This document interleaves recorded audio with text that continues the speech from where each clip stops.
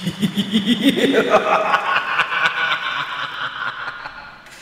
วัสดีครับต้อนรับเข้าสู่รายการ Major Movie Talk นะครับเป็นประจำแบบที่ทุกสัปดาห์นะครับดำเนินรายการโดยผมจีนวิวไฟเดอร์เหมือนเดิมครับว่าเสียงมันดังไปหน่อยนะกลับมาเป็นปกติแล้วนะฮะต้อนรับทุกคนเข้าสู่รายการอีกหนึ่งรอบนะครับอากาศเป็นอย่างไรบ้างใครอยู่ตรงไหนฝนตกไม่ตกยังไงทักทายกันได้นะครับเราอยู่กัน1ชั่วโมงเต็มนะครับปกติแล้วเราจะมาตั้งแต่3 ทุ่มจนถึง4 ทุ่มโดยประมาณนะครับที่ YouTube Channel Major Group นะครับดังนั้นถ้าใครฟังเป็นพอดแคสต์อยู่หรือว่าฟังเป็นลักษณะใดอยู่เนี่ยฟังย้อนหลังอยู่อยากจะฟังสดๆก็มาเจอกัน3 ทุ่มวันพุธแบบนี้ได้นะครับอย่าลืมกดติดตามแล้วก็กดกระดิ่ง YouTube Channel Major Group เอาไว้ด้วยนะครับตอนนี้2 ล้าน Subscribe แล้วยินดีกับ Major ด้วยนะครับแหมถ้านับกันไปตั้งแต่วันแรกที่เรา Major Movie Talk กันมานี่โอ้โหมาได้ไกลมากๆเลยนะครับดังนั้นแล้วดีๆใจกับเมเจอร์จริงๆนะครับเอาวันนี้มีข่าวสารมากมายมาฝากกันในรายการนะครับดังนั้นเรารีบติดตามข่าวสารกันเลยดีกว่านะครับเดี๋ยวมีเวลาช่วงท้ายรายการเหลือเท่าไหร่เดี๋ยวเราค่อยมาอ่านคอมเมนต์ก็แล้วกันนะครับหรือใครชอบให้อ่านคอมเมนต์มาเยอะๆนะฮะจะได้รู้ว่าอยากให้รีบเข้าหรือว่าอยากให้รีบอ่านข่าวหรืออยากให้อ่านคอมเมนต์ก่อนบอกกันเข้ามาหน่อยนะครับขณะนี้เวลา ขณะนี้เวลา 21:07 นาทีนะครับคุณอยู่กับผมจีนวิวไฟเดอร์เหมือนเดิมนะครับใครไปดูหนังเรื่องอะไรมาหรือว่าได้ยินข่าวประเด็นเรื่องไหนน่าสนใจเนี่ยก็มาพูดคุยกันได้นะครับตอนนี้ฝนเริ่มตกอีกแล้วนะเดี๋ยวก็ตกเดี๋ยวก็ไม่ตกนะประหลาดนะผมรอให้มันตกหนักๆมันก็ไม่ตกสักทีนะฮะไม่เป็นไรแต่อย่างไรเรามีหนังดูเหมือนเดิมนะครับไปว่าด้วยเรื่องของเราในวันนี้กันก่อนดีกว่านะครับประชาสัมพันธ์กันก่อนเผื่อใครยังไม่ได้ดูนะครับ Major Talk ถอดรหัสตัวอย่างอวตาร2นะครับถอดรหัสตัวอย่างอวตาร2ใครยังไม่ได้ดูฝากเข้าไปดูด้วยนะครับเพราะว่าตัวนี้มีรายละเอียดที่น่าสนใจแล้วก็เรียกว่าเป็นการตั้งคำถามเกี่ยวกับอวตาร The Way of Water กันก่อนครับก่อนจะไปดูกันเต็มๆตัวอย่างเต็มๆออกมาว่าจะเป็นยังไงนะครับเรียกว่ามีแต่ละช็อตแต่ละเฟรมเนี่ยมีอะไรน่าติดตามเต็มไปหมดนะครับดังนั้นแล้วโอ้โหผมว่าผมจะไม่ตื่นเต้นไม่ตื่นตาแล้วนะอวตารเนี่ยโอ้แต่ว่าที่ไหนได้พอปล่อยทีเซอร์ตัวนี้ออกมาน่าสนใจมากๆนะครับดังนั้นฝากเอาไว้ด้วยก็แล้วกันนะครับสำหรับใครที่ยังไม่ได้ดูนะครับ Major Talk ในคลิปนี้นะครับกับเรื่องราวของอวตาร The Way of Water นะครับเอามาเข้าเรื่องของเรากันเลยดีกว่านะครับข่าวแรกในวันนี้เนี่ยไม่พูดถึงคงจะไม่ได้นะครับกับกรณีของ Amber Heard ครับผมว่าเราตั้งโพลแบบนี้ดีกว่าเอางี้ผมว่าเราตั้งโพลแบบนี้ดีกว่าเพราะว่าหลายคนชอบอยากให้มีโพลเกี่ยวกับคอนเทนต์ที่เราพูดถึงกันอยู่นะครับแอมเบอร์เฮิร์ดเนี่ยณปัจจุบันยังกำลังมีกรณีนะครับกับจอห์นนี่เดฟแล้วก็ขึ้นศาลกันมาเป็นระยะเวลาที่นานพอสมควรนะครับแล้วก็มีข่าวออกมาไม่เว้นแต่ละวันครับเรียกว่าถ้าต้องรายงานข่าวเกี่ยวกับแอมเบอร์เฮิร์ดกับจอห์นนี่เดฟเนี่ยมีอะไรให้พูดกันทุกวันเลยครับแต่ว่าเราไม่ได้เน้นจะพูดทุกวันแบบนั้นนะแต่ประเด็นใหญ่ก็คือเรื่องของแอมเบอร์เฮิร์ดกับอควาแมน2นี่แหละครับAquaman 2มันใช้ชื่อว่าอะไรผมจำไม่ได้ละผมอยากจะโพลแบบนี้ครับผมอยากจะรู้ว่าในความคิดเห็นของผู้ชมทุกคนเนี่ยคิดว่าควรจะโดนไล่ออกไปหรือว่าไม่ไล่ออกไปนะผมตีขลุ่มไปเลยว่า Amber Heard จะมีโอกาสอยู่ใน Aquaman 2น้อยมากนะฮะถามว่าใน Aquaman 2ทำยังไงกับตัวละครมีร่าดีทำแบบนี้ระหว่างตัดทิ้งไปเลยหรือหานักแสดงใหม่เอาแบบนี้ดีกว่าเอาแบบไม่มีแอมเบอร์เฮิร์ดเกี่ยวแล้วดีกว่าไหมฮะเพราะว่าเดี๋ยวทุกคนจะมาไม่ต้องมีมันหลอกอะไรแบบนี้น่าเบื่อครับใน Aquaman 2ผมเขียนชื่อตัวละครถูกไหมเนี่ย Aquaman มีร่าใช่ไหมAquaman เนี่ยใช่มีร่ามีร่าถูกต้องแล้วนะฮะใน Aquaman 2เนี่ยคุณคิดว่า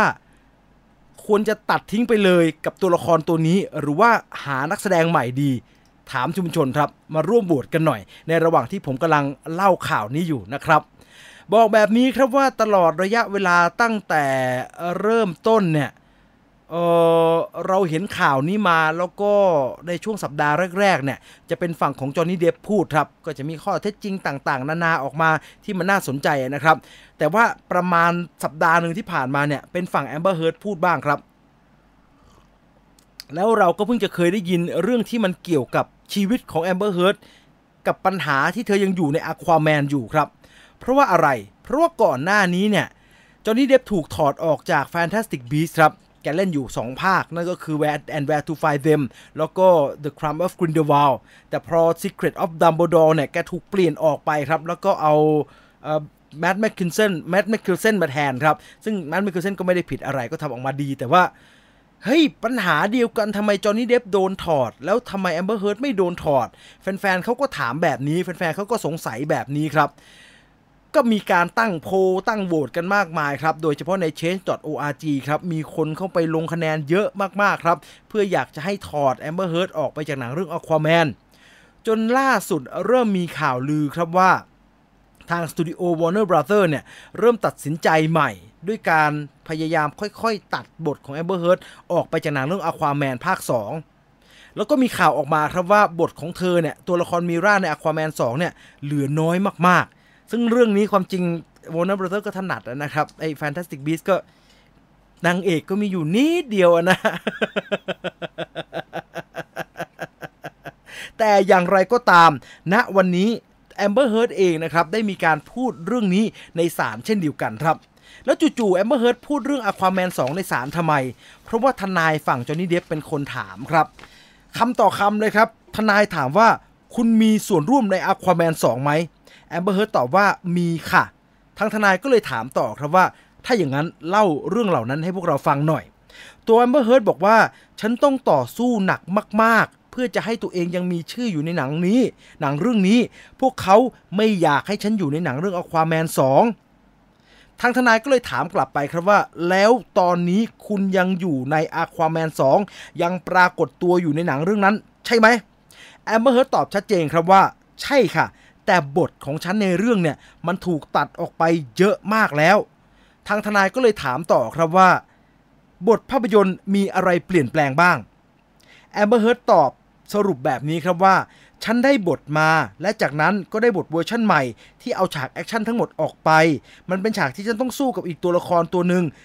เพื่อไม่เป็นการสปอยนะครับ2ตัวละครสู้กันเขาเอาฉากพวกนั้นเนี่ยออกไปเยอะมากๆแล้วส่วนใหญ่ในการปรับบทเนี่ยมันก็เป็นการเอาส่วนที่เป็นตัวละครของมิราเนี่ยออกไปหมดเลยนั่นคือล่าสุดที่แอมเบอร์เฮิร์ดพูดกับศาลนะครับซึ่งจนแล้วจนรอดเนี่ยยังไม่ได้สรุปนะครับว่าแอมเบอร์เฮิร์ดจะหายไปจาก Aquaman 2 เลยหรือไม่นะครับหรือว่าจะเป็นการลดทอนความสำคัญของตัวละครนี้ลงไปมากกว่านะครับผมไม่ถามอันนี้ละกันเพราะว่าเดี๋ยวทุกคนก็ใช้อารมณ์กัน เดี๋ยวทุกคนก็ใช้อารมณ์กันว่าตัดมันทิ้งไปเลยมีแอมเบอร์เฮิร์ดไม่ดูหรอกอะไรแบบเนี้ยไม่เอา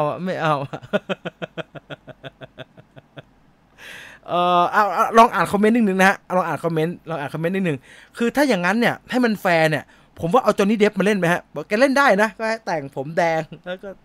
เมธอดแอคติ้งสาวผมแดงคือหนึ่งในแสงสว่างของหนังครับเข้าใจได้ฮะเธอสวยจริงๆนะต้องยอมรับว่าเธอสวยจริงๆนะในบทเมราเนี่ยเธอสวยมากนะแต่เรื่องความถูกใจของแฟนๆเนี่ยอีกแบบนึงครับคุณกิติโคตรโหดเลยครับถ่ายใหม่ให้ตายแบบทรมาน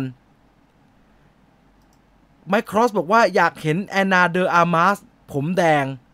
คงสวยสูสีกันอันนี้ส่วนตัวนะครับไมค์ครอสครับส่วนตัวนะครับถ่ายฉากเมราถูกฆ่าตายในหนังแล้วตัดจบทำไมจะต้องใช้หนังเพื่อทำการนี้ด้วยเหรอครับคือถ้าไม่ชอบเธอเนี่ยเอาเธอออกไปก่อนดีกว่าไหมเอาเอมิลี่ บลันต์มาแสดงแทนก็ได้ทำโพลว่าเอาใครมาแสดงแทนขอลินซี่ โลแฮนครับอันนี้เห็นไหมเสียดายตัวละครนี้ดูผลโพลปัจจุบันก่อนนะครับที่โหวตกันมานะครับขณะนี้คิดว่าเป็นโพลที่ผมว่าชัวร์แล้วล่ะคะแนนนี้ชัวร์แล้วล่ะเพราะว่าตอนนี้ผลของโพลอยู่ที่ตัดทิ้งไปเลยเนี่ยให้ตัวละครมิราหายไปจาก Aquaman แล้วก็คุณจะเอาตัวละครตัวใหม่อะไรใส่ก็มาก็ได้เนี่ยประมาณ 35% ครับแต่ recast หานักแสดงคนใหม่มารับบทนี้เถอะขนาดจอห์นนี่เดปยังทำแบบนั้นได้เลยอยู่ที่ 66% นะครับ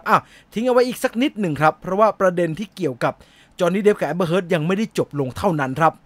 นอกจากเรื่องราวของแอมเบอร์เฮิร์ดในหนังเรื่อง Aquaman 2 เนี่ยอีกหนึ่งประเด็นที่น่าสนใจครับก็คือเรื่องความสัมพันธ์ของจอห์นนี่เดปกับแอมเบอร์เฮิร์ดมีคนเขาตั้งข้อสังเกตครับ ก็เพราะว่าเขาถ่ายทอดสดนะเนาะการแบบว่าการพิจารณาคดีอ่ะแล้วทั้งคู่ก็อยู่ในคอร์ดรูมเหมือนกันนะครับแต่มีคนตาดีเขาบอกว่าถ้าสังเกตดีๆเนี่ยระยะเวลาประมาณ1 เดือนที่ผ่านมาที่เราดูถ่ายทอดสดการว่าความอันนี้เนี่ยพิจารณาคดีอันนี้เนี่ยเราจะเห็นว่าจอห์นนี่เดปไม่มองหน้าแอมเบอร์เฮิร์ดเลยแม้แต่ช็อตเดียวครับเราจะเห็นประมาณนี้ฮะถ้าเขาพยายามจะถ่ายทั้งคู่อยู่ในเฟรมเดียวกันนะครับก็คือไปอยู่ด้านหลังคนใดคนหนึ่งครับแล้วก็ถ่ายไปเพื่อเห็นอีกคนหนึ่งตลอดการถ่ายที่ใช้มุมมองอะไรทำนองนี้เนี่ยเราไม่เห็นว่าทั้งคู่มองหน้ากันเลยครับอันนี้เนี่ยทางทนายของจอห์นนี่เดปก็พูดถึงเรื่องราวนี้เหมือนกันครับ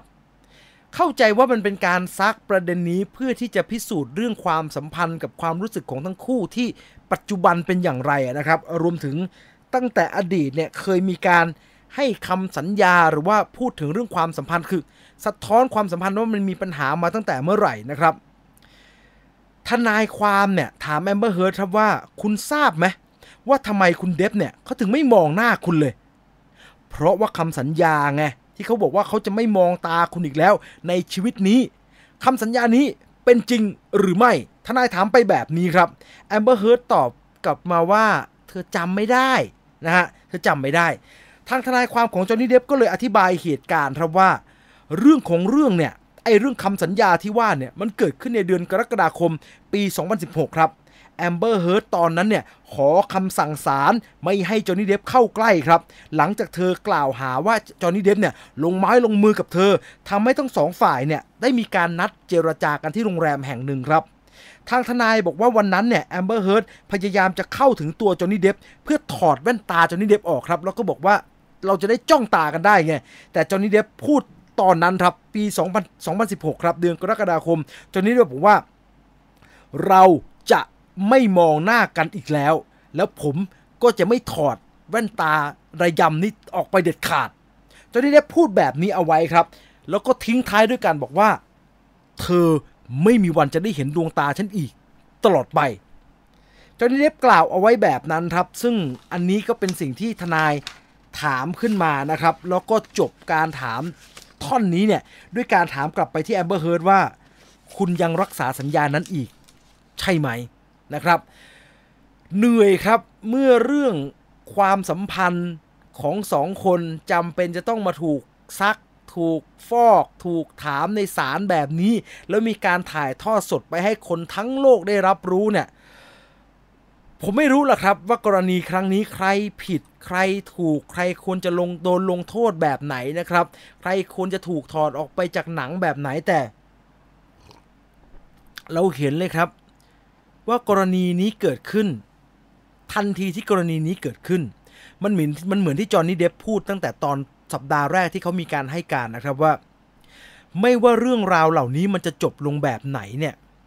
ชีวิตผมพังไปเรียบร้อยแล้วครับผมว่าแหมเราก็ไม่อยากพิพากษาอะไรทั้งสิ้นเนาะแต่พอมันเป็นเรื่องความสัมพันธ์แบบนี้นะครับว่าเราต่อระหว่างที่เกิดเหตุขึ้นมาตั้งแต่เรารักกันจนเราเกลียดกันขนาดนี้เนี่ยมันเกิดอะไรขึ้นกันแน่เนี่ยถ้าเป็นไปได้มันควรจะเคลียร์กันเองได้เนาะผมว่านะแต่ยังว่าแหละครับจอห์นนี่เดปกับแอมเบอร์เฮิร์ดก็เป็นดาราชื่อดังระดับโลกเนาะพอกลายเป็นกรณีแบบนี้แล้วมีการที่คนหนึ่งเอาเรื่องราวทั้งหมดไปบอกสื่อไปพูดกับสาธารณชนโดยที่อีกฝั่งหนึ่งไม่ยินยอมเนี่ยมันก็เลยกลายเป็นกรณีฟ้องร้องที่ยืดยาวคาราคาซังครับหลายคนถามนะครับว่ากรณีครั้งนี้จริงๆแล้วมันฟ้องกันเรื่องอะไรกันแน่ผมบอกทุกครั้งดีกว่าครับจะได้เป็นการเคลียร์นะว่าจริงๆแล้วกรณีการฟ้องร้องครั้งนี้เนี่ยมันเป็นเรื่องที่จอห์นนี่เดปฟ้องแอมเบอร์เฮิร์ดครับว่าตัวแอมเบอร์เฮิร์ดเนี่ยเอาเรื่องราวที่เกิดขึ้นระหว่างเขากับเธอเนี่ยไปเขียนลงเป็นบทความลงในนิตยสารทั้งที่ทั้งคู่มีการเซ็นสัญญาตอนหย่ากันเอาไปเรียบร้อยแล้วว่าพอเราหย่ากันเสร็จแล้วทุกอย่างจะต้องจบลงตรงนี้เราจะไม่เอาเรื่องราวที่เกิดขึ้นระหว่างเราสองคนเนี่ยไปบอกกับสาธารณชนอีกแต่แอมเบอร์เฮิร์ดไปเขียนบทความลงในนิตยสารครับว่าเธอโดนอดีตสามีทำร้ายร่างกาย เขาก็มีการแบบว่าเล่นลิ้นกันนะครับทางฝั่งทนายแอมเบอร์เฮิร์ดก็บอกกับศาลว่าแต่แอมเบอร์เฮิร์ดไม่ได้มีการเขียนชื่อจอห์นนี่เดฟลงไปในนิตยสารฉบับนั้นเลยแม้แต่ครั้งเดียวนะทั้งบทความนั้นน่ะไม่ได้มีคำว่ามิสเตอร์เดฟจอห์นนี่เดฟหรือมิสเตอร์เจหรืออะไรทั้งสิ้นที่จะกล่าวอ้างถึงจอห์นนี่เดฟเธอเขียนถึงใครบางคนทนายฝั่งจอห์นนี่เดฟก็เลยโต้กลับครับว่าแต่ในบทความเธอระบุว่าอดีตสามีของเธอทำร้ายร่างกายหรือถ้าไม่ใช่จอห์นนี่เดฟหรือเธอมีผัวอีกคนหนึ่งอยู่ตอนนั้นเขาก็เป็นกันอย่างนี้ฮะเขาก็เป็นอย่างนี้กันอ่ะดังนั้นเราจะเห็นว่าตลอดการซักฟอกคดีนี้นะครับเรื่องส่วนตัวเรื่องความรู้สึกเรื่องที่ไม่ควรจะต้องพูดกับคนอื่นนะครับมันถูกขุดออกมามากมายครับดังนั้นผมจะสรุปอีกทีว่าไม่ว่าเรื่องราวครั้งนี้จะจบลงแบบไหนนะครับ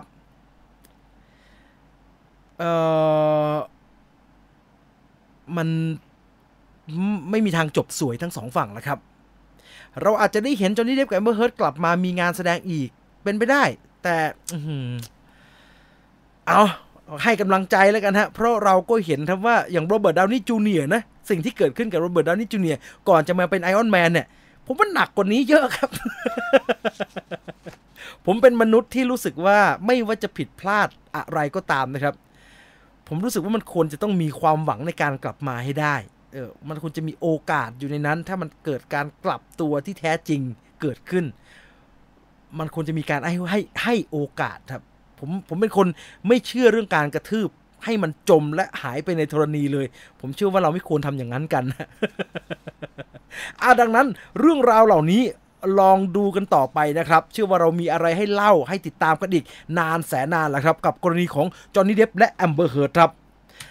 จากเรื่องราวความสัมพันธ์การทะเลาะเบาะแว้งการขึ้นโรงขึ้นศาลผมว่าเรากลับมาที่จักรวาลภาพยนตร์ที่ผมจะใช้คำว่ายิ่งใหญ่ที่สุดในโลกกันดีกว่าครับ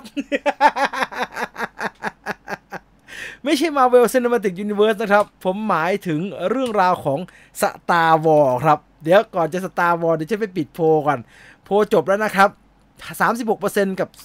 65% นะครับเดี๋ยวให้ดูนิดนึงแล้วกันเดี๋ยวจะหาว่าไม่ได้สรุปโพลนะฮะคนโหวตทั้งหมด600คนนะครับสรุปประเด็นว่าทุกคนเห็นว่าจอห์นนี่เห็นว่าแอมเบอร์เฮิร์ดเนี่ยควรจะรีแคสต์นักแสดงใหม่นะครับออกไปจากหนังเรื่อง Aquaman 2 นะครับนี่ใน Aquaman 2 ทำยังไงดีกับตัวละครมิรานะครับคนโหวตมาทั้งหมดประมาณ12นาทีนะครับ609โหวตนะครับตัดทิ้งไปเลยโอ้ยไอ้พวกใจโหด 35% หานักแสดงใหม่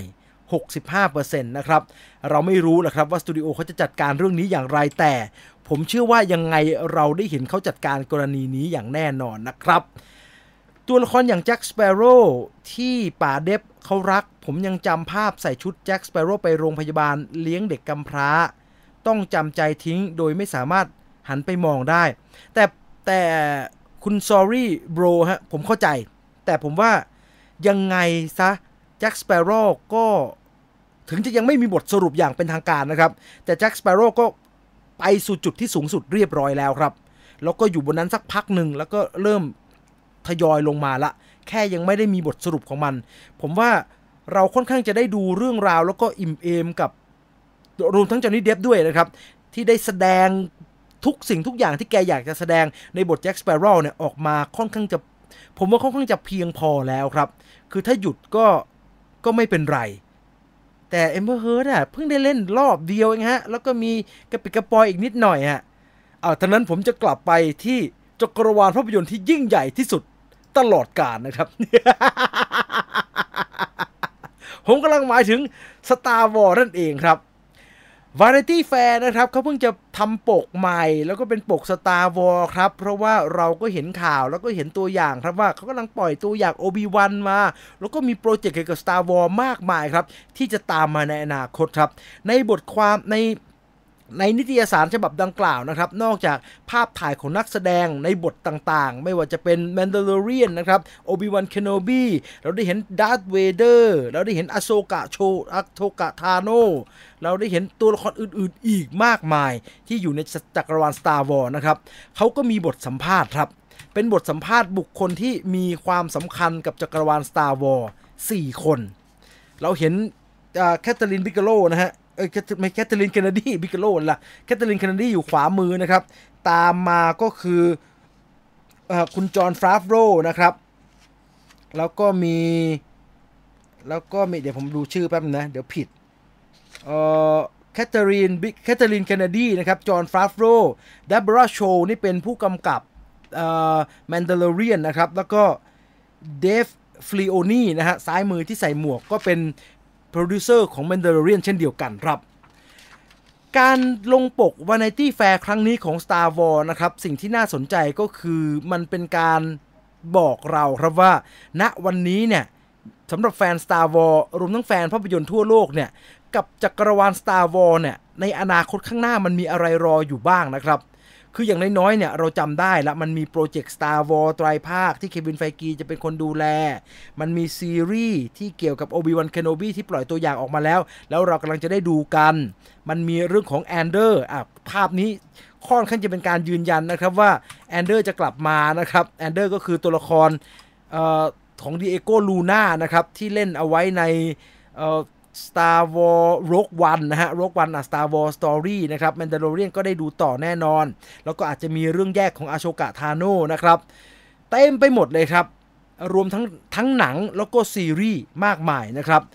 สิ่งที่แคทเธอรีน เคนเนดีพูดแล้วก็เป็นประเด็นที่น่าสนใจเกี่ยวกับจักรวาล Star Wars ณขณะนี้นะครับไม่ได้เป็นเพียงแค่ว่าอนาคตข้างหน้า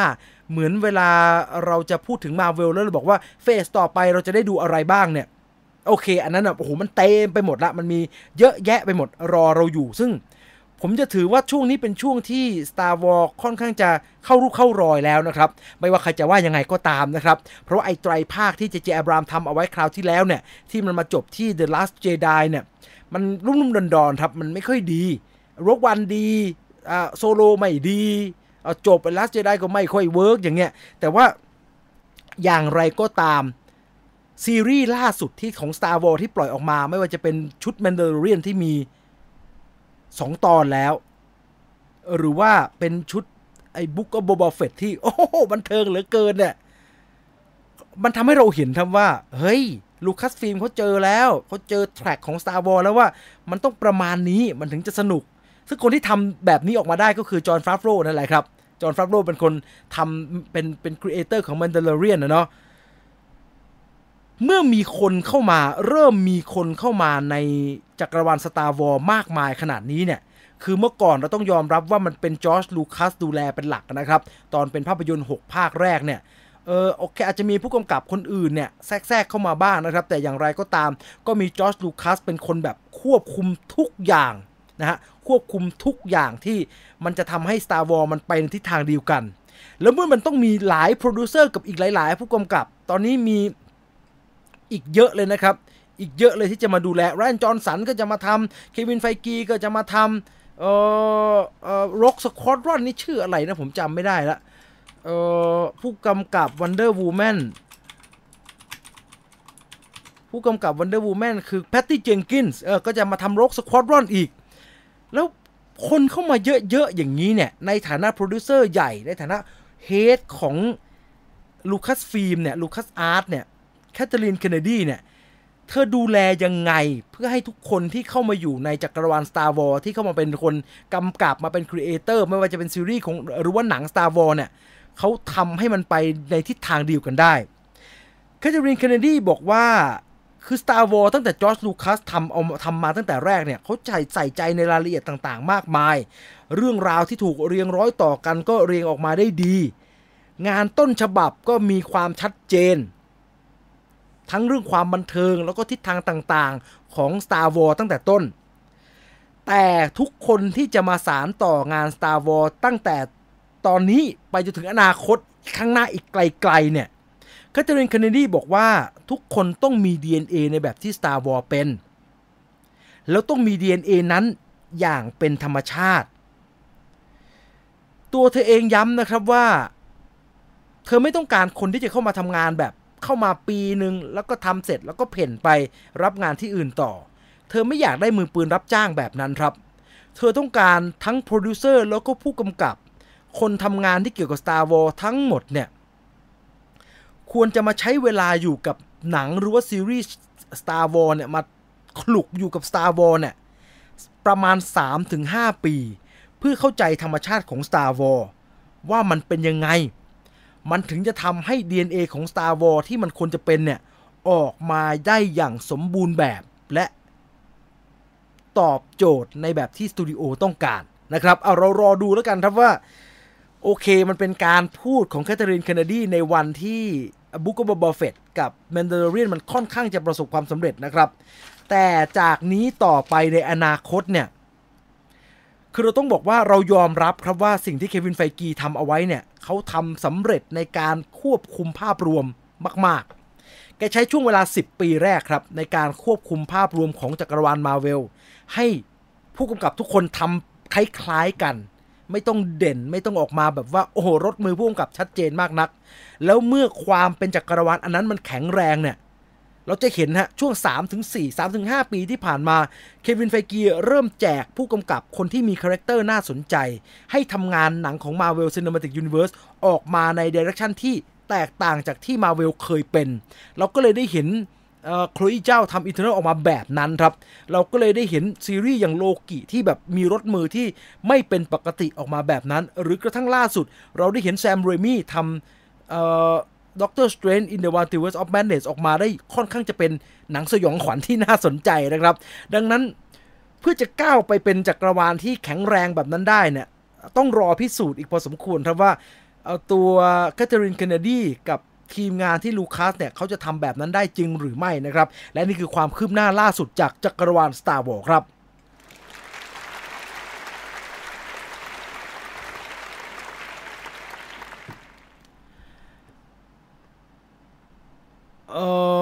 ภาคสุดท้าย Star Wars The Rise of the Skywalker ใช่ผมจำผิดจำถูกเนาะผมถือว่าเปิดจักรวาลด้วย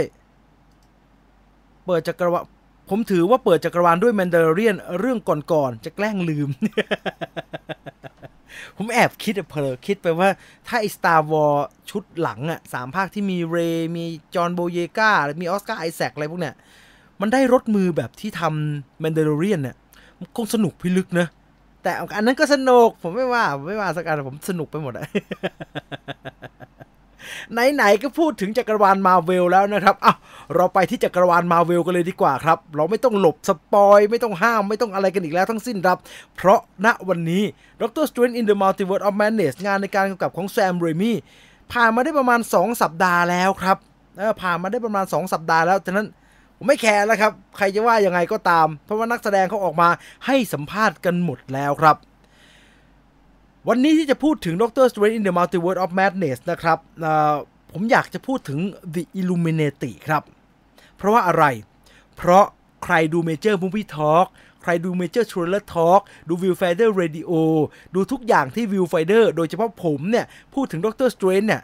เราพูดคำว่า Illuminati มาเป็นพันๆรอบครับก่อนที่จะได้ดูหนังไม่ว่าจะเป็นทุกอย่างมันเริ่มตรงนี้นะฮะทุกอย่างมันเริ่มตรงนี้ฉากนี้ที่ปล่อยมาในตัวอย่างเราก็มองผมยาวนั่นใครเดินมาถือไม้ใครเก้าอี้ตัวที่2ที่นั่งกลางขาอยู่นั่นใครก็เกิดการคาดเดามากมายครับแต่ก็มีการทำการประเมินออกมาอย่างคร่าวๆว่า Illuminati จะมีใครบ้างซึ่งตามทฤษฎีของแฟนๆค่อนข้างจะ 80% ครับถูกต้องโอเคProfessor X ถูกอะไรอะมาเรียแรมโบ้แมนเดียร์มอนิก้าผมจำไม่ได้แล้วเอาว่าเป็นกัปตันมาร์เวลแล้วกันถูก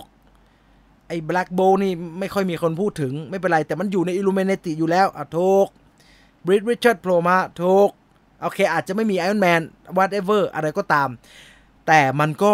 80% แต่หลังจากหนังฉายไปเรียบร้อยแล้วเนี่ยสิ่งที่ทุกคนนะฮะผมต้องบอกว่าทุกคนจริงๆพูดถึงอิลลูมินาติเนี่ย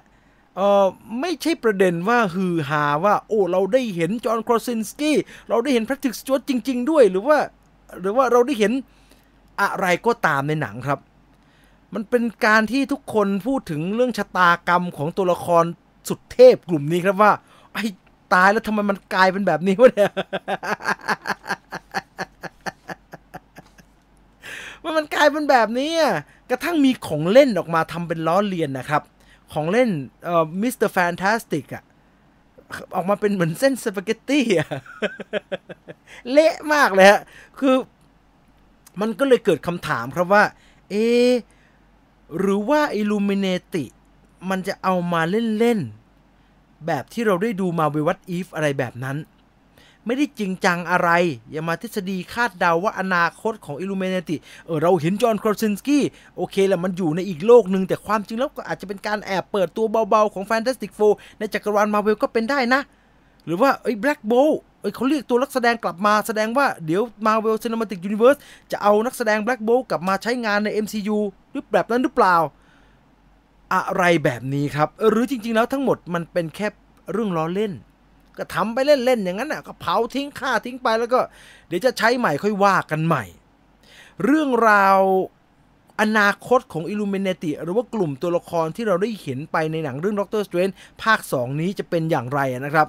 มันเริ่มมีกลิ่นออกมาครับแล้วกลิ่นที่ว่าเนี่ยมันออกมาจากตัวละครกัปตันคาร์เตอร์มันคือตัวละครในมัลติเวิร์สที่เป็นโลกซึ่งคนที่ได้รับวัคซีนหรือว่าได้รับยาฉีดเข้าไปแล้วกล้ามใหญ่เนี่ยกลายเป็นซูเปอร์โซลเจอร์เนี่ยแทนที่จะเป็นสตีฟโรเจอร์ก็กลายเป็นเพ็กกี้คาร์เตอร์แทนครับเรื่องราวของเธอเราได้เห็นในหนังกัปตันอเมริกาเราได้เห็นในหนังมาเวล What If ไปแล้วเป็นซีรีส์ตอนนั้น What If เราได้เห็นกัปตันคาร์เตอร์เป็นการ์ตูนครับแล้วหลังจากนั้นเราก็ได้เห็นนักแสดงเนี่ยมาเดินพรมแดงทุกคนก็ชัวร์แล้วล่ะเราได้เห็นกัปตันคาร์เตอร์ในด็อกเตอร์สเตรนจ์แน่นอนแล้วก็มีทีเซอร์ตัวนี้ออกมาครับเต็มเลยเป็นโล่และเป็นธงอังกฤษแบบนี้ก็โผล่มาจริงๆครับแต่ว่ามันก็สุดท้ายเธอก็เล่นครึ่งตัวนะ ซึ่งมันก็เหมือนกับตอนมาเวล What If ซอมบี้อย่างเงี้ยมันก็ตายกันเละเทะๆแล้วมันจะได้ทำต่อจริงๆเหรอ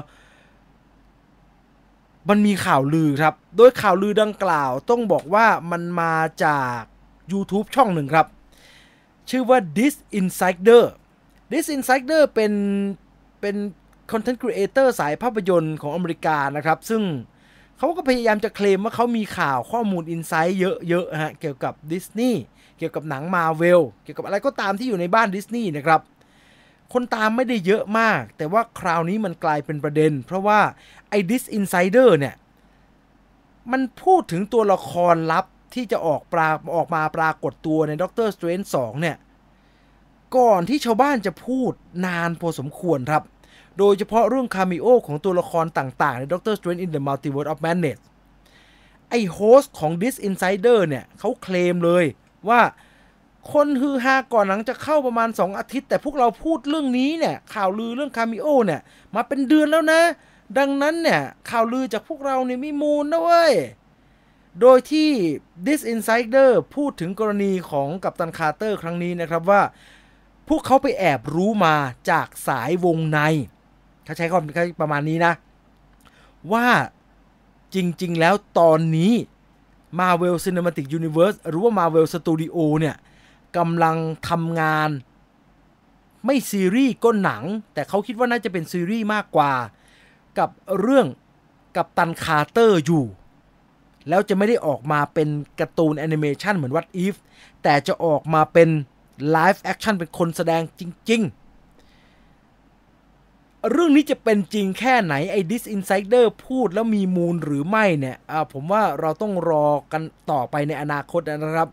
แต่ความจริงเรื่องคาร์เตอร์เนี่ยมันก็มีซีรีส์มาแล้วทีนึงเนอะดังนั้นก็เป็นไปได้ครับว่า Marvel เขาจะรักตัวละครตัวนี้นะแต่เขาจะทำเหมือนไอ้ DC ทำเหรออันนี้ผมไม่แน่ใจนะครับอันนี้ผมไม่แน่ใจทำเหมือน DC ทำคืออะไรตอนนี้เนี่ยDC สิ่งที่ DC ทำไอ้ World of DC ทำเนี่ยก็คือเขาจะเล่าเรื่องราวของฮีโร่ตัวต่างๆโดยไม่ต้องเกี่ยวเนื้อดองกันก็ได้ครับแบทแมนแพตตินสันก็อย่างหนึ่งไอ้โจ๊กเกอร์วาควินฟินิกก็อย่างหนึ่งไอ้จักรวาลหลักที่มีวันเดอร์วูแมนก็อีกเส้นหนึ่งไม่ต้องดองกันเลยก็ได้ก็เล่าใครเล่ามันไปมาเวลจะทำแบบนั้นเหรอเ เช่นอะไรเช่นสมมุติว่าบอกจะทำซีรีส์ของกัปตันคาร์เตอร์ขึ้นมาเอาเรื่องกัปตันคาร์เตอร์นี่แหละมาทำเป็นซีรีส์เป็นเรื่องราวที่เกิดขึ้นในโลกมัลติเวิร์สอีกโลกหนึ่งอันนั้นโดยที่ไม่ได้เกี่ยวดองกับ MCU ปัจจุบันที่เป็นเลยเขาจะทำแบบนั้นจริงๆเหรออันนี้ผมไม่แน่ใจฮะแล้วผมคิดว่าเขาไม่น่าทำครับแต่เรื่องนี้จะเป็นจริงแค่ไหนในอนาคตเรารอดูก็แล้วกันครับตัวละครจากIlluminati ไม่ได้จบแค่เรื่องของกัปตันคาร์เตอร์นะครับแต่อีกหนึ่งคนที่ออกมาพูดเรื่องนี้ก็คือนักแสดงที่รับบทเป็น Black Bolt ครับ Black Bolt เนี่ยความจริงแล้วโผล่มาในโลกนี้ก่อนตัวละครอื่นพอสมควรนะครับเพราะว่าตัวละคร Black Bolt เนี่ยปรากฏตัวมาในซีรีส์ Inhuman เนี่ยโอ้โห2017นะครับ2017แอนเซนมาร์กนะครับเป็นนักแสดงที่รับบทเป็น Black Bolt ในเรื่องเราเห็นแล้วล่ะว่ามันเกิดอะไรขึ้นกับแกเกิดแบบไม่มีปากนะครับแล้วก็โผล่เป็นแตงโมระเบิด ซึ่งตกใจครับตกใจมากๆครับผมไม่รู้นะฮะว่าเป็นผมปิดครึ่งหน้าแล้วผมดูไม่ออกครับว่าเป็นคนเดิมแต่อันนี้ไม่ได้เป็นประเด็นเรื่องอนาคตจะเป็นยังไงแต่เป็นเรื่องความเคลื่อนไหวแรกของนักแสดงครับตัวแอนเซนมาร์กนะครับออกมาพูดถึงการได้มีโอกาสเข้าไปอยู่ในด็อกเตอร์สเตรนจ์2เป็นครั้งแรกหลังจากที่หนังถูกฉายแกโพสต์ลงใน Twitter ส่วนตัวแบบเต็มๆเลยครับแกบอกว่าในที่สุดแกบอกแบบนี้ฮะบอกว่าในที่สุดผมก็สามารถพูดอะไรก็ได้แล้วโดยไม่ต้องส่งไอ้ข้อความไปพิสูจหรือว่าไปทำอะไรอีกต่อไปผมพูดได้ทุกอย่างแล้วเดี๋ยวจะเล่าให้ฟังตอนได้รับสายจากเคนวินไฟกีเนี่ยโอ้โหตอนนั้นรู้สึกว่าเหนือความคาดหมายเรื่องนึงที่สุดในชีวิตเลยนะไม่เคยคิดว่าเรื่องเหล่านี้จะเกิดขึ้นเลยการได้ไปปรากฏตัวอยู่ใน Doctor Strange in the Multiverse of Madness เนี่ยมันเป็นทั้งการได้รับเกียรติแล้วก็สนุกมากๆเลยที่ได้ร่วมงานกับแซมเรมี่เขาทำงานออกมาได้อย่างสุดยอดมากๆและประสบการณ์ในการไปอยู่หนังเรื่อง Doctor Strange in the Multiverse of Madness ก็เป็นประสบการณ์ที่ Beyond Grateful of Experience จริงๆครับแอนเซนมาร์กพูดไว้แค่นี้นะครับมันเป็นการเชื่อมโยงแต่ก่อนหน้านี้มีการเชื่อมจักรวาลซีรีส์ Marvel ที่ฉายก่อนไอ้ Marvel Cinematic Universe จะกลายเป็นแบบนี้ไปทีนึงแล้วฮะก็คือตอนที่ไอ้ Daredevil ปรากฏตัวใน Spider-Man No Way Home คราวนี้เป็นคิวของ Black Bolt นะครับเอามาหย่อนจะใช้แค่ไหนในอนาคตอันนี้ไม่แน่ใจเลยครับเอารอดูก็แล้วกันยังไม่หมดอีกหนึ่งตัวละครที่ถือว่าเป็นคาเมโอปรากฏตัวในด็อกเตอร์สเตรนจ์ผมว่าเราไม่พูดถึงไม่ได้ฮะก็คือพี่บรูซแคมเบลนั่นเองครับบรูซแคมเบลเนี่ยเป็นสัญลักษณ์ของหนังแซมเรมี่ครับเพราะว่าร่วมงานกับแซมเรมี่มาตั้งแต่หนังเรื่องแรกนะครับคือแกเป็นพระเอกคนแรกของแซมเรมี่แล้วก็อยู่เป็นเพื่อนสนิทกันนะครับคือตอนแซมเรมี่ทำผีอมตะภาคแรกเนี่ยมันเป็นทุนต่ำครับก็เลยให้เพื่อนมาเป็นพระเอกแล้วเพื่อนที่ว่าก็คือไอ้บรูซแคมเบลนี่แหละครับอย่างดังนั้นนอกจากเราจะเห็นบรูซแคมเบลรับบทเป็นแอชในหนังชุด Evil Dead หรือว่าผีอมตะทุกเรื่องทุกตอนซีรีส์อยู่หมดเนี่ยในหนังของแซมเรมี่โดยมากแล้วก็จะมีบรูซแคมเบลไปเป็นปรากฏตัวเป็นแบบคาเมโอรับเชิญฮะสไปเดอร์แมนมีทุกภาคคนที่พูด And the Amazing Spider-Man ในหนังภาคแรกก็คือพี่บรูซแคมเบลนี่แหละครับแล้วก็เป็นข่าวตั้งแต่ตอนเราเห็นชื่อบรูซแคมเบลเราเห็นชื่อแซมเรมี่มาปรากฏอยู่ใน Marvel Cinematic Universe แล้วครับว่ามันจะมีบรูซแคมเบลไหมอาจจะสำคัญก็ได้นะคราวนี้เขาสนิทกันมากนะแต่สุดท้ายเราก็ได้เห็นว่าแกก็มาปรากฏตัวเป็นขำๆแหละครับสนุกตลกแทรกด้วยความเป็นอีสเตอร์เอ็กของหนังแซมเรมี่เองนิดหน่อยนะครับแต่เรื่องนี้มีประเด็นน่าสนใจเพราะว่าอะไรเพราะตัวบรูซแคมเบลเองออกมาให้สัมภาษณ์ครับว่าผมก็นึกว่าผมจะไม่อยู่ในหนังแล้ว ทำไมเป็นอย่างนั้นบรูซแคมเบลบอกแบบนี้ครับว่าฉากที่แกถ่ายไอ้พิซซ่าบอลน่ะเดี๋ยวใครอยากรู้ว่าพิซซ่าบอลเป็นยังไงเนี่ยเดี๋ยวจะฟู้ดไฟเดอร์ให้ดูนะครับ ฉากที่แกขายพิซซ่าอยู่ในโลกคู่กระดานเนี่ยมันถ่ายทำเอาไว้ก่อนหน้าที่จะมีการถ่ายซ่อมครับบรูซแคมเบลบอกว่าผมไม่เชื่อเลยว่าสุดท้ายแล้วของผมไม่โดนตัดนะสุดท้ายมันอยู่ในหนังฉบับไฟนอลคัทจริงๆด้วยเพราะว่าอะไรเพราะว่า ระหว่างทางในการทำงานเรื่องด็อกเตอร์สเตรนจ์ภาค2เนี่ยผมเองในฐานะนักแสดงเล็กๆที่ไปปรากฏตัวเป็นแบบแขกรับเชิญเนี่ยแล้วก็ได้ยินมาตลอดครับว่าหนังมีการถ่ายซ่อมเยอะมากแล้วระหว่างการถ่ายซ่อมเนี่ยมันซ่อมเยอะในระดับที่บรูซแคมเบลให้สัมภาษณ์ครับว่าถ่ายซ่อมเยอะขนาดนี้เนี่ยสงสัยไอ้เบเนดิกต์ คัมเบอร์แบทจะโดนตัดออกไปหมดละมั้ง แต่ความจริงในการพูดเนี่ยฮะมันเป็นความรู้สึกอินซิเคียวในส่วนบทของตัวเองฮะรู้สึกไม่ปลอดภัยในบทของตัวเองว่ากูถ่ายไปฉากเดียวจะเหลือหรือเปล่าวะบรูซแคมเบลรู้สึกอย่างนั้นมาตลอดครับว่าไอ้ที่เขาถ่ายมันก็ดูขำๆมากๆอ่ะถ้าเขามีการตัดเปลี่ยนแก้ไขนู่นแก้ไขนี่กันไปเนี่ยสุดท้ายแล้วอาจจะไม่เหลือตัวละครของแกอยู่ในหนังด็อกเตอร์สเตรนจ์ภาคนี้ก็ได้นะแต่อย่างไรก็ตามแซมเรมี่ก็ยังคงเป็นแซมเรมี่ฮะแกก็ยังคงต้องมีบรูซแคมเบลปรากฏตัวอยู่ในเรื่องบรูซแคมเบลเราหาเจอแล้วผมเรียนถามแฟนๆแซมเรมี่นิดนึงนะครับพอดีผมดูด็อกเตอร์สเตรนจ์ไปแค่รอบเดียวใครดูซ้ำแล้วมองเห็นรถสีเหลืองคันนั้นบ้างบอกผมด้วยนะฮะเดี๋ยวหนังมาฉาย Disney Plus เดี๋ยวผมจะไปมองหานะและนี่คือทั้งหมดที่เกี่ยวกับ Marvel Cinematic Universe ครับสวัสดีทุกคนนะครับย้ำอีกครั้งนะครับเราอยู่กับ Major Movie Talk นะครับเรามาเป็นประจำทุกวันพุธแบบนี้เวลา 2 ทุ่ม 3 ทุ่มจนถึง 4 ทุ่มโดยประมาณนะครับดำเนินรายการโดยผมจีนวิวไฟเดอร์เหมือนเดิมนะครับดังนั้นแล้วถ้าไม่เป็นการรบกวนจนเกินไปนักกดติดตามแล้วก็กดกระดิ่ง YouTube Channel Major Group ที่มีผู้ติดตามประมาณ2ล้านคนอันนี้เอาไว้ด้วยนะครับเป็นเกียรติมากๆที่ได้จัดรายการให้ทุกคนฟังนะครับไม่เป็นการเสียเวลาเราไปต่อกันในที่ข่าวเลยดีกว่าครับเรื่องนี้ก็เป็นหนังที่ทุกคนถามหาแล้วก็อยากจะรู้มากๆครับว่ามันจะยังไงต่อนะ Mad Max ภาคสปินออฟครับ Furiosa ครับข่าวมามากมายเหลือเกินครับเรารู้อย่างเดียวว่าโอเคอัญญาเทเลอร์จอยจะมารับบทเป็น Furiosa ตัวละครที่เชอริส โตโรนเคยเล่นเอาไว้ใน Mad Max Fury Roadแล้วเราก็ไม่ได้ยินอะไรอีกเลยครับเรื่องจะเล่าถึงตรงไหนจะมีตัวละครตัวละครมีบ้างละตัวละครมีบ้างละเพราะมีการประกาศมาว่าจะมีคริส แฮมเวิร์ธเล่นจะมีอัญญาเทเลอร์จอยเล่นแล้วก็เนธัน โจนส์จะเป็นตัวละครน่าจะเป็นแทบจะเป็นตัวละครเดียวครับที่จากแมดแม็กแรกได้มาปรากฏตัวคือท่านน้ามาท่านโจแกยังไม่เสียแกก็คงจะได้มาอยู่นะครับแต่ล่าสุดครับตัวผู้กำกับเองครับคุณจอร์จ มิลเลอร์ครับแกออกมาให้สัมภาษณ์กับเดดไลน์พูดถึง Mad Max Furiosa ครับแกบอกว่าถ้ามันเสร็จเรียบร้อยแล้วผมจะมาบอกอีกทีนะครับว่ามันเป็นยังไงตอนนี้เนี่ย Furiosa เนี่ยเรากำลังเริ่มต้นอยู่เลยสิ่งที่ผมบอกได้ตอนนี้ก็คือผมตื่นเต้นมากๆครับที่กำลังทำหนังเรื่องนี้ออกมาแล้วมันก็น่าตื่นเต้นสุดๆแม้ว่ามันจะเป็นเรื่องราวที่เกิดขึ้นในโลกของ Furyแม้ว่ามันจะเป็นเรื่องราวที่เกิดขึ้นในโลกของ Fury Road แต่มันแตกต่างจากหนัง Mad Max Fury Road อย่างสิ้นเชิงครับมันมีความคล้ายๆกันที่มีเอกลักษณ์ของตัวเองครับแต่ในส่วนที่แตกต่างเนี่ยแล้วก็ใหญ่ที่สุดเนี่ยมันคือช่วงเวลาครับช่วงเวลาที่เกิดใน Fury Road มันเกิดประมาณ3วันกับอีก2คืนแต่ในหนัง Furiosa เนี่ยมันจะเป็นเหตุการณ์ที่กินเวลาประมาณ15 ปีครับหรือว่าเราคงได้เห็นอัญญาเทเลอร์จอยโตจนกลายเป็นเชอริส โตโรในเรื่องเลยก็ว่าได้นะครับรอดูก็แล้วกันผมว่าอันนี้ใครมีความหวังอยู่กับตัวตั้งเอาไว้เลยฮะ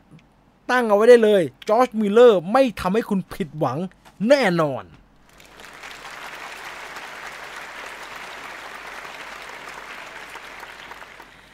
เห็นหน้าฟอริส วิทเทเกอร์แบบนี้ไม่ได้กำลังจะพูดถึง Black Panther นะครับมีข่าวใหม่มาอัปเดตกันนิดหน่อยนะครับแล้วก็เป็นเรื่องที่น่าสนใจนะครับ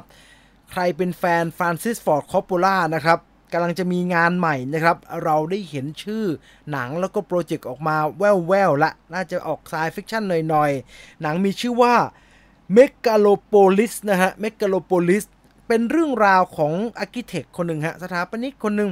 ที่อยากจะสร้างนิวยอร์กขึ้นมาใหม่ให้กลายเป็นนิวยอร์กที่เหมือนอยู่ในยูโทเปียนะครับสมบูรณ์แบบทุกด้านหน้าหนังออกมาเป็นแบบไหนยังไงไซฟิคชั่นแบบคอปโปล่าเนี่ยมันจะเป็นไปตามที่สเก็ตข้างหลังไหมเนี่ยเรายังไม่รู้อะไรเลยครับเอาเป็นว่าหนังจะเริ่มถ่ายทำสิงหาคมนี้นะครับแล้วก็ในหนังเนี่ยจะมีทั้งอดัม ไดรเวอร์นาตาลี เอมานูเอลนะฮะนาตาลี เอมานูเอลก็คือ คุณมิซานเดย์ใน Game of Thrones นะครับหรือว่าเอ่หรือว่าคุณแกชื่ออะไรในไอ้ Fast and Furious นั่นเธอชื่ออะไรผมจำไม่ได้แล้วเอาเป็นว่าเอมานูเอลแล้วกันแล้วก็มีจอห์นวอยรวมทั้งฟอเรสต์ เวทเทเกอร์อยู่ในหนังเรื่องนี้ด้วยนะครับเอาไว้มีภาพเขาเริ่มถ่ายทำยังไงเดี๋ยวมาว่ากันอีกทีก็แล้วกันนะครับอ่านคอมเมนต์กันหน่อยนะฮะรถเหลืองลอยอยู่ในฉากไปอาสมหมอสามตาครับอ๋อไม่ทันเห็นขอบคุณมากครับตัวอย่างชีฮอคเห็นแล้วครับแต่ว่าดูไปรอบเดียวเดี๋ยวขอรายละเอียดก่อนนะแล้วเดี๋ยวมาเล่าให้ฟังวันศุกร์อาจจะมีเวลาเล่านะครับรอติดตามในรายการ Viewfinder Radio ก็แล้วกันนะครับ YouTube Channel Scoop Viewfinder นะฮะ SCOOP แล้วก็ Viewfinder นะครับฝากกดติดตามสักนิดหนึ่งฮะให้มันถึงล้านสักทีเมเจอร์เขา2 ล้านแล้วไอ้ Viewfinder ยัง 900,000 ฝ่าอยู่เลยให้มันถึงล้านเป็นบุญตาสักนิดหนึ่งฮะ น่าจะมีตัวละครใหม่นักมวยปล้ำไปแสดงหมายถึงไอ้ฟิวรี่ไอ้ฟูริโอซาใช่ไหมวากันดา Forever มีแต่ประเด็นเรื่องซาบซึ้งตรึงใจในการถ่ายทำนะครับจะต้องดีแน่ๆจะต้องแบบว่ากินใจแน่ๆอะไรแบบนั้นครับแรมซี่โอเคเอานิคเคจมาเล่นด้วยไปต่อขณะนี้เวลา 21:51 นาทีนะครับทำเวลาได้ดีทีเดียวเรามาดูอัปเดตกันบ้างดีกว่าว่ามีข่าวลือหรือว่ามีความคืบหน้าหนังเรื่องอะไรที่น่าสนใจบ้างนะครับเอาใจ Star Wars ก็ว่าไปแล้วเอาใจไอ้ Marvel Cinematic Universe นี่ไม่ต้องพูดถึงเลยมีทุกสัปดาห์เรามาว่าถึงแฟนๆ Hunger Games กันบ้างดีกว่านะครับไหนๆก็ได้รับความนิยมเอามาใช้เป็นสัญลักษณ์ในการชุมนุมในบ้านเราพอสมควรดังนั้นหนังไปต่อครับถ้าเขาฉายก็ไปดูเขาหน่อยก็แล้วกันนะ The Hunger Games 3 ภาคแรกจบไปเรียบร้อยแล้วนะครับแล้วเราก็เห็นว่าคนเขียนเขากำลังจะเขียนภาคต่อแต่ว่าไม่ได้เป็นภาคต่อครับเป็นเล่มต่อมาที่เป็นเหมือนกับสปินออฟเป็น prequel ก็คือหนังย้อนไปจุดเริ่มต้นนะฮะเราได้ยินข่าวมานานแล้วครับว่า prequel ของHunger Games เนี่ยจะเป็นการเล่าเรื่องราวของ President Snow นะฮะในตอนที่อยู่ในวัยหนุ่มครับแต่เขาก็ยังไม่มีการปล่อยเรื่องย่อเรื่องราวอะไรออกมาให้เราได้ตื่นเต้นกันนะครับว่า Hunger Games ภาคใหม่ที่ว่านี้ที่จะเป็นเรื่องราวของประธานาธิบดีสโนว์เนี่ยเขาจะว่าด้วยเรื่องราวของอะไรนะครับณวันนี้มีการปล่อยเรื่องย่อคร่าวๆออกมาแล้วครับเล่าให้ฟังดีกว่า Hunger Games Spin-off ภาคนี้นะครับจะเป็นเรื่องราวหลายปีก่อนที่สโนว์จะเป็นประธานาธิบดีครับช่วงเวลาจะอยู่ประมาณตอนสโนว์อายุ18 ปีครับแล้วก็เป็นเด็กหนุ่มที่เป็นความหวังสุดท้ายของวงตระกูลเป็นตระกูลที่เคยรุ่งเรืองครับแต่ว่าในช่วงระยะเวลาที่สโนว์อายุ18เนี่ยตระกูลของแกล่มสลายลงเนื่องจากสงครามครั้งก่อนครับแล้วก็มีปัญหาหลังจากการแข่งขัน Hunger Games ครั้งที่10สโนว์ก็เลยตัดสินใจลงชื่อไปเป็นพี่เลี้ยงให้กับลูซี่เกรเบิร์กเด็กสาวที่เป็นบรรณาการจากดิสตริก12ครับที่เป็นดิสตริกกันดารดิสตริกเดียวกันกับที่แคทนิส เอเวอร์ดีนมานั่นแหละนะฮะหลังจากนั้นลูซี่ก็กลายเป็นขวัญใจครับเพราะว่าไปชนะ Hunger Games แล้วก็กลายเป็นขวัญใจของพาเนมเธอร้องเพลงเพราะเธอมีบุคลิกหลายๆอย่างที่ถูกตาต้องใจมวลชนนะครับสโนว์ก็เลยเห็นทางรอดแล้วก็รู้สึกว่าเข้าเขาละโชคเข้าข้างละเขาก็เลยใช้ลูซี่นี่แหละครับที่กลายเป็นขวัญใจมวลชนเนี่ยเป็นเครื่องมือในการสั่งสมอำนาจทางการเมืองของตัวเองแล้วก็สโนว์กับลูซี่เนี่ยก็ในขณะเดียวกันสโนว์กับลูซี่ก็ต้องเอาตัวรอดนะครับเพื่อที่จะพ้นจากเหตุการณ์ที่มันกำลังจะทำให้พวกเขาไม่สามารถไปต่อได้ครับผมไม่แน่ใจครับว่าพอพล็อตออกมาเป็นแบบนี้เนี่ยคือเรื่องราวมันค่อนข้างจะเกาะอยู่กับตัวละครสโนว์ในวัย18ที่จะต้องพยายามทำให้ตัวเองคืนสู่อำนาจให้ได้เนี่ยเขาจะทรีตตัวละครสโนว์เป็นแบบเป็นไอเด็กหนุ่มกระหายอำนาจเร็วๆหรือว่าให้มันเป็นพระเอกของเรื่อง แม้แต่สุดท้ายแกก็กลายเป็นพี่ซุทเทอร์แลนด์นี่ก็ไม่ไหวเหมือนกันนะเอาแต่รอดูครับเพราะว่าอะไรเพราะว่า The Hunger Games เนี่ยเป็นนิยายยังอดัลต์ที่มีความเสียดสีการเมืองที่น่าสนใจครับหลายอย่างพูดหลายทีพูดเรื่องสื่อหลายครั้งพูดเรื่องการปกครองหลายครั้งพูดเรื่องเจตจำนงของฝ่ายต่อต้านที่ดูน่าสงสัยและไม่น่าไว้วางใจผมไม่ได้กำลังจะบอกว่าคุณจะควรเอาไปเทียบเคียงกับอะไรนะครับแต่สิ่งที่ซูซานคอลลินส์นักเขียนที่เขียนเกมเขียนขึ้นมาเนี่ยเราก็เห็นอยู่ครับว่าเธอไม่ได้มีเจตนาจะเล่าเรื่องแบบเหมือนแฮร์รี่พอตเตอร์ที่จะเล่าเรื่องแฟนตาซีเป็นหลักอย่างนั้นนะครับเธอตั้งใจจะพูดเรื่องประมาณนั้นเธอตั้งใจจะพูดเธอมีแมสเสจบางอย่างที่อยากจะพูดแต่ใจผมก็คล้ายๆคุณไมค์คอสนะฮะก็อย่าไปดึงเอามาเล่นเยอะเลยฮะ ไปต่อกับอีกหนึ่งเรื่องครับเรื่อง Rust ใครติดตามข่าวในวงการภาพยนตร์มาโดยตลอดเนี่ยจะทราบดีครับว่าภาพยนตร์เรื่อง Rust ที่มีอเล็กซ์บอลวินแสดงนำแล้วก็เป็นโปรดิวเซอร์ด้วยเนี่ยมีปัญหาใหญ่ครับคือระหว่างการถ่ายทำมันเกิดอุบัติเหตุขึ้นผมไม่สรุปแล้วกันนะฮะว่าใครยิงใครลั่นไกหรือว่ามันเกิดอะไรขึ้นทำให้คนตายเกิดอุบัติเหตุขึ้นปืนที่ใช้ในการถ่ายทำมีกระสุนปืนดังกล่าวถูกลั่นไกกระสุนดังกล่าวโดนช่างภาพหญิงครับฮาเลนาฮันชิมั้งถ้าผมจำชื่อไม่ผิดนะเธอเสียชีวิตที่โรงพยาบาลในน่าจะในวันนั้นเลยครับแล้วอเล็กซ์บอลวินก็คืออเล็กซ์บอลวินเป็นคนถือปืนกระบอกนั้นครับแกต้องมานั่งคอยตอบคำถามนะครับให้สัมภาษณ์ร้องห่มร้องไห้ทำงานต่อลำบากมากครับโดนปาปารัสซี่ตามแล้วก็กองถ่ายหนังเรื่อง Rust ก็หยุดไปโดยปริยายครับกรณีนี้ยังไม่เหมือนกับตอนโครอีกาพญายมโครอีกาพญายมเข้าใจว่าเกิดเหตุตอนที่ถ่ายหนังเกือบจะเสร็จแล้วที่แบรนดอนลีโดนยิงคือของอีกาพญายมเนี่ยมันมีฉากที่โครต้องโดนยิงแต่ไม่ตายแต่ปัญหาคือตัวละครที่เป็นนักแสดงสมทบคนที่เป็นคนลั่นไกเนี่ยแกไม่รู้มันมีเศษปลอกกระสุนค้างอยู่ในกระบอกปืนแรงอัดจากดินปืนที่เป็นกระสุนเปล่าผลักเอาเศษปลอกกระสุนปืนอันนั้นผ่านลำกล้องไปโดนแบรนดอนลีเสียชีวิตแต่หนังมันถ่ายเกือบเสร็จแล้วครับเขาก็ใช้เทคนิคบางอย่างเพื่อที่จะทำให้ทุกอย่างแบบจบได้แต่รัสเนี่ยได้ยินว่าถ่ายไปยังไม่มากครับทุกคนก็รู้สึกว่าพอเกิดเหตุแบบนี้ชะตากรรมของหนังเรื่องรัสก็คงจบลงแค่นี้แล้วล่ะไม่น่าจะได้ทำต่อแล้วมั้งมันเกิดเหตุขนาดนี้ใครจะไปมีกระจิตกระใจกลับไปทำงานต่อแต่ล่าสุดตัวโปรดิวเซอร์ของหนังเรื่องรัสครับ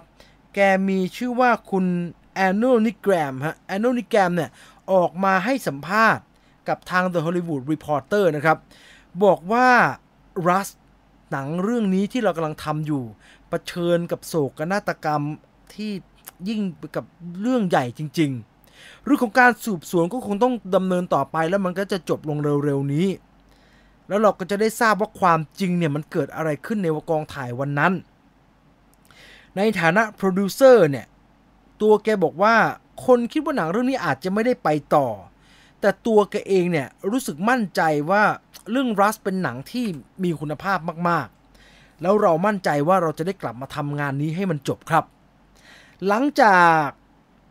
ตัวโปรดิวเซอร์นะครับคุณนิแกรมออกมาให้สัมภาษณ์แล้วก็มันก็เลยกลายเป็นประเด็นครับบางคนก็รู้สึกว่า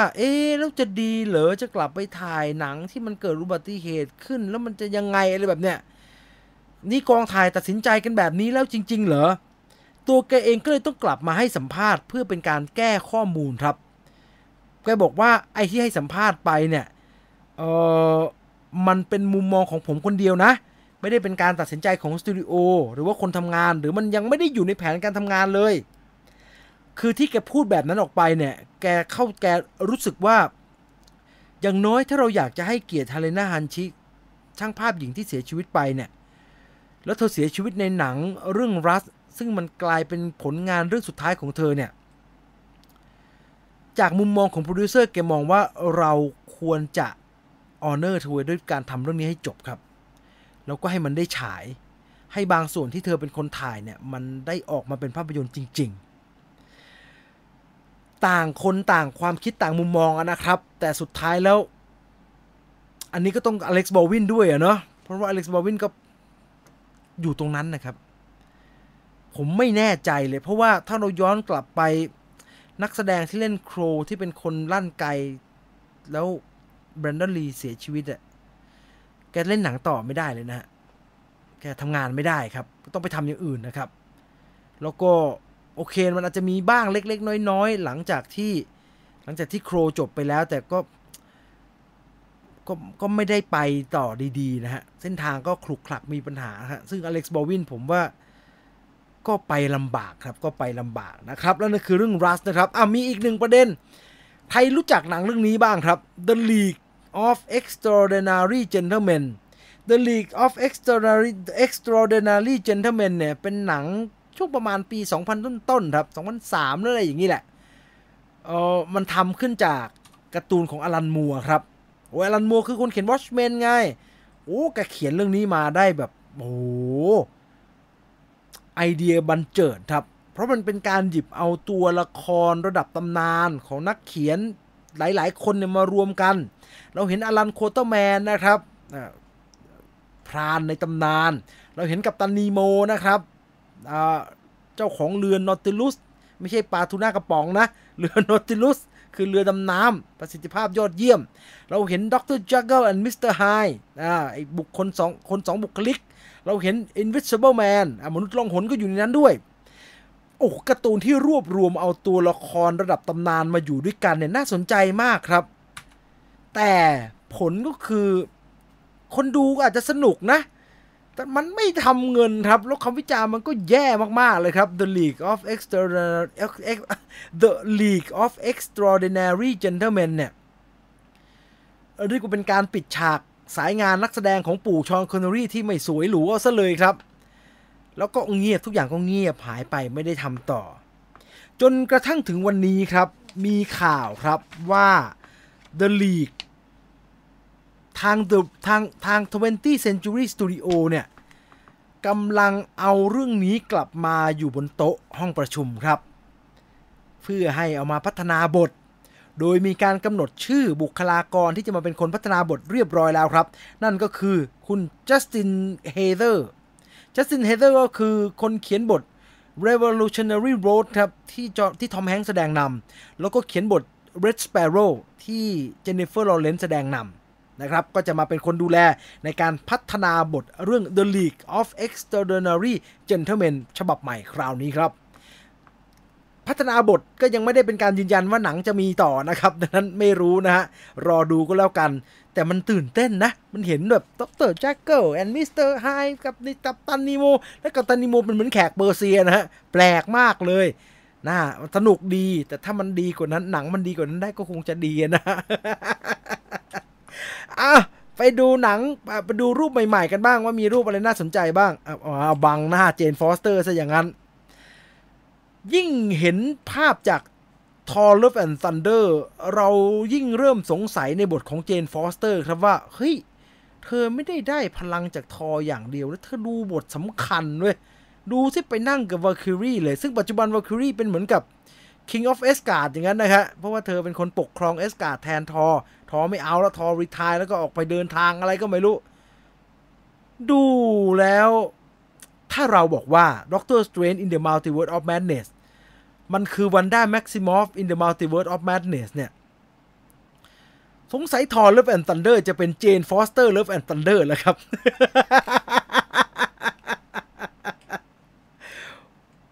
เชื่อว่าเสียง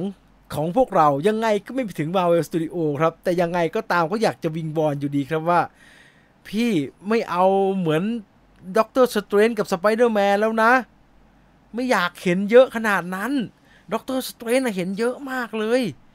เก็บไว้ให้เคี้ยวในโรงมั้งอะอยากจะเห็นเจ๋งๆในโรงนะผมว่าอันนี้ต้องสนุกนะไทก้า ไวติติทำหนังสนุกแล้วเดี๋ยวมีอะไรคืบหน้าเกี่ยวกับทอร์เรนทันเดอร์เดี๋ยวมาว่ากันใหม่กันแล้วกันฮะฟิตมาอย่างดีเจนฟอสเตอร์มันเร็งจะมีหรือเปล่าผมยังไม่แน่ใจเลยนะเอาจริงๆแล้วอีกหนึ่งรูปครับเป็นรูปสเก็ตครับ เป็นโปรเจกต์ใหม่ของ Pixar Studio ชื่อหนังก็คือ Element ครับเราเห็นจากภาพสเก็ตเราก็รู้แล้วล่ะครับว่ามันคงมาทรงคล้ายๆกับ Inside Out ที่ Inside Out เนี่ยเป็นเรื่องราวของตัวละครที่เป็นอารมณ์ต่างๆดังนั้น Element ชื่อก็บอกว่า Element ครับตัวละครก็เป็นธาตุต่างๆจะทำยังไงถ้าธาตุน้ำกับธาตุไฟเป็นแฟนกัน ดูน่าสนใจแล้วก็ดูบันเจิดสมกับเป็นพิกซ่านะครับแต่คราวนี้กลับไปฉายโรงนะครับพิกซ่าไม่เอาแล้วนะครับสตรีมมิ่งอยู่นั่นน่ะไม่ได้ดูสักอันเลย นั่นคือ Element ครับและสุดท้ายครับภาพของตัวละครด็อกเตอร์เฟทจาก Black Adam นะฮะตัวละครของ Pierce Brosnan นะฮะโผล่มาในตัวอย่างนิดหน่อยครับเห็นคราวๆแต่ว่าเรายังไม่เห็นในตาแห่งความชั่วร้ายครับจนกระทั่งเจ้าตัวมาโพสต์เองใน Instagram ใน Instagram ส่วนตัวครับ ตัวละครตัวนี้จะออกมาเป็นอย่างไรและจะสู้ Black Adam ได้ยังไงเพราะ Black Adam กล้ามใหญ่ขนาดนั้นเอารอดูในภาพยนตร์เรื่อง Black Adam ตุลาคมนี้ก็แล้วกันนะครับและนี่คือข่าวทั้งหมดใน Major Movie Talk สัปดาห์นี้ครับไม่เป็นการเสียเวลาเรามาดูกันเลยดีกว่าว่าพรุ่งนี้มีอะไรเข้าฉายบ้างนะครับขอเปิดโฉนดก่อนหนังเข้าไม่เยอะนะครับอาจจะมีตกค้างมาจากสัปดาห์ที่แล้วใครยังไม่ได้ดูEverything Everywhere All at Once ไปดูได้ใครยังไม่ได้ดูหรืออยากจะไปซ้ำ Doctor Strange in the Multiverse of Madness รีบไปดูเพราะว่าสัปดาห์นี้น่าจะยังเหลืออยู่เพราะว่าหนังเข้าแค่3เรื่องแต่สัปดาห์ต่อไปรู้สึกท็อปกันจะเข้าจะไม่มีใครเหลือแล้วนะครับ สัปดาห์นี้มีอะไรเข้าบ้างเริ่มจากเกลียดชื่อหนังเรื่องนี้มันยาวมากเลย The Unbearable Weight of Massive Talent นะครับข้านี่แหละ Nick fucking Cage ก็เป็นเรื่องราวของ Nick Cage ครับดาราตกอับงานไม่มีเงินไม่มีคืองานจ้างก็น้อยผู้จัดการส่วนตัวนะฮะคุณนิวแพทริกแฮร์ริสก็โทรมาบอกว่านิกเอางานไหมเป็นงานแบบงานเอ็นงานเอ็นเศรษฐีก็เป็นแฟนยูเขาอยากจะให้ไปปาร์ตี้ที่เกาะส่วนตัวเขาแล้วปรากฏว่าไปเจอไอ้เศรษฐีก็คือไอ้เปโดรปราสคาร์นี่แหละครับมันชื่อว่าฮาวีมั้งไอ้ฮาวีก็โอ้โหคลั่งนิกเคจมากครับแต่ผลปรากฏก็คือไอ้ฮาวีไม่ธรรมดาครับ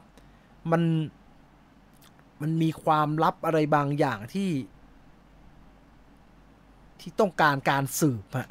แล้วตำรวจ FBI อะไรพวกเนี้ยเขาก็เลยไปบอกให้นิกเคจงั้นอยู่แล้วกันมันไว้ใจอยู่สืบให้หน่อยแล้วกันก็กลายเป็นเรื่องวุ่นวายของนิโคลัสเคจที่เล่นเป็นนิกเคจในเรื่อง The Unbearable Weight of Massive Talent คะแนนสูงริบเรี่ยวเลยครับอยากดูมากๆนะครับตามมาด้วย Super Who Hero นะครับนักแสดง No Name จะมารับบทเป็นฮีโร่คนสำคัญแล้วก็เกิดอุบัติเหตุครับประสบอุบัติเหตุความจำเสื่อมขณะที่ใส่ชุดฮีโร่อยู่ตื่นขึ้นมาไอ้ชิบหายนึกว่าตัวเองเป็นฮีโร่จริงๆครับนี่เป็นหนังตลกฝรั่งเศสนะครับซึ่งใครดูหนังตลกฝรั่งเศสมาบ้างจะรู้ว่า sense of comedy ของฝรั่งเศสเนี่ยมันเหมือนตลกไทยฮะมันตลกบ้าๆบอๆฮะดังนั้นน่าจะเข้าเส้นเราดี Super Who Hero นะครับมาที่อีกหนึ่งเรื่องครับ What She Like ฉันวายนายเกย์ขอหัวใจอย่าเซโนหนังสร้างขึ้นจากมังงะแล้วก็ซีรีส์สุดฮิตนะครับเรื่องวุ่นๆของสาววายหนุ่มเกย์จะรักกันได้ไหมไม่รู้รอดูแล้วกันสุดท้ายทำไมผมเอารูปมาไม่ครบเนี่ยตายเดี๋ยวขออภัยสุดท้าย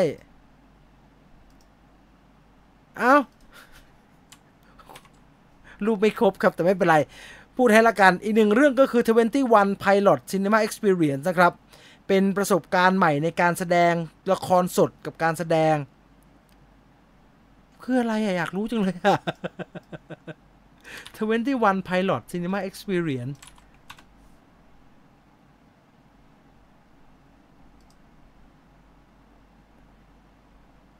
ไม่รู้แล้วกันเอาไปเปิดดูแล้วกัน ผมขออภัยนะผมขออภัยผมอ่านแล้วผมไม่เข้าใจจริงๆเอาเท่านี้แล้วกันฮะและนี่คือทั้งหมดของ Major Movie Talk ในสัปดาห์นี้ครับ อ่านไม่รู้เรื่องขอโทษอ่านคอมเมนต์ดีกว่าขอสัก 2-3 นาทีในการอ่านคอมเมนต์สุดท้ายนะครับเย่แบล็กอดัมปีนี้ดีใจมาก District 9 โอ้เงียบๆเนาะไม่ได้ยินข่าวเลยเนาะงานเอ็นคิดไม่ดีเลย ฮีโร่ทีมงานจาก City Hunter ใช่ครับพรุ่งนี้ภาพยนตร์อินประวัติศาสตร์เรื่องอะไรครับอยากได้เรื่องอะไรล่ะฮะแนะนำกันมาไหมแนะนำกันได้นะฮะแนะนำกันได้เท่านี้ดีกว่านะครับหมดเรี่ยวหมดแรงแล้วผมกินกาแฟหมดไปแก้วแล้วจะได้นอนไม่ได้คืนนี้ผมยังไม่ได้อ่านของคุณอาชิรดาอันนี้เลยเพราะว่าเมื่อกี้โมแต่ลุยข่าวอยู่คุณอาชิรดาบอกว่าน้องหมาที่เพิ่งเสียไปเพราะว่าไม่สบายเศร้ามากๆเลยมีรายการพี่จีนอยู่เป็นเพื่อนช่วยได้เยอะเลยค่ะยินดีมากๆที่ช่วยได้นะครับให้ผ่านพ้นเรื่องราวเหล่านี้ไปได้หลายคนมักจะพูดว่าความสูญเสียเป็นเรื่องธรรมชาติใช่ครับเป็นเรื่องธรรมชาติแต่ความเสียใจก็เป็นเรื่องธรรมชาติครับถ้าเราคิดถึงมันเราผูกพันกันไม่มีปัญหาที่เราจะเสียใจให้มันสักหน่อยหนึ่งในช่วงเวลาที่เป็นช่วงเวลาแห่งการจากกันแบบนี้นะครับยังไงก็ผ่านมันไปแล้วทุกอย่างจะผ่านพ้นไปได้ด้วยดีนะครับมันคงดีใจมากแหละที่คุณอาชิรดาเสียใจแล้วก็ไม่ใช่ดีใจที่เสียใจนะ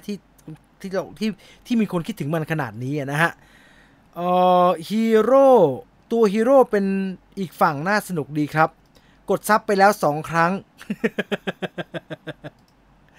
ต้องเซตผมไปดูเอลวิสเลยครับจูราสสิกครับพี่จีนอยากดูมากใช่ผมก็อยากดูมากจูราสสิกเวิลด์โดมิเนียนนะฮะจูราสสิกเวิลด์โดมิเนียนน่าดูมาก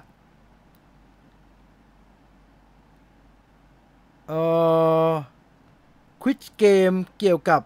นิโคลัสเคจกี่ข้อครับไม่เอาอย่างนั้นเลยเหรอไม่เอานะเดี๋ยวมันจะยากเกินนะผมกลัวมันยากเกลียดนักพวกดูหนังก๊อปแล้วมาสปอยมันเรียกพวกชาติชั่วฮะอย่างนั้นฮะ ไอ้พวกเรียกพวกชาติชั่วฮะเราทำอะไรมันไม่ได้หรอกครับเท่านี้ก็แล้วกันนะครับวันนี้หมดเวลาแล้ว 22:12 นาทีนะครับคุณอยู่กับผมจีนวิวไฟเดอร์ขอบคุณที่ทุกคนอยู่ด้วยกันมา1 ชั่วโมง 10 นาทีพอดิบพอดีนะครับวันศุกร์นี้อย่าลืมนะวิวไฟเดอร์เรดิโอเวลา 3 ทุ่มจนถึง 4 ทุ่มนะครับที่ YouTube Scoop Viewfinder นะครับวันนี้หมดเวลาแล้วขอบคุณทุกคนที่ติดตามรับชมรับฟังมากๆนะครับผมจีน Viewfinder ลาไปก่อนนอนหลับฝันดีลาตรีสวัสดิ์ทุกท่านไปนะครับสวัสดีครับ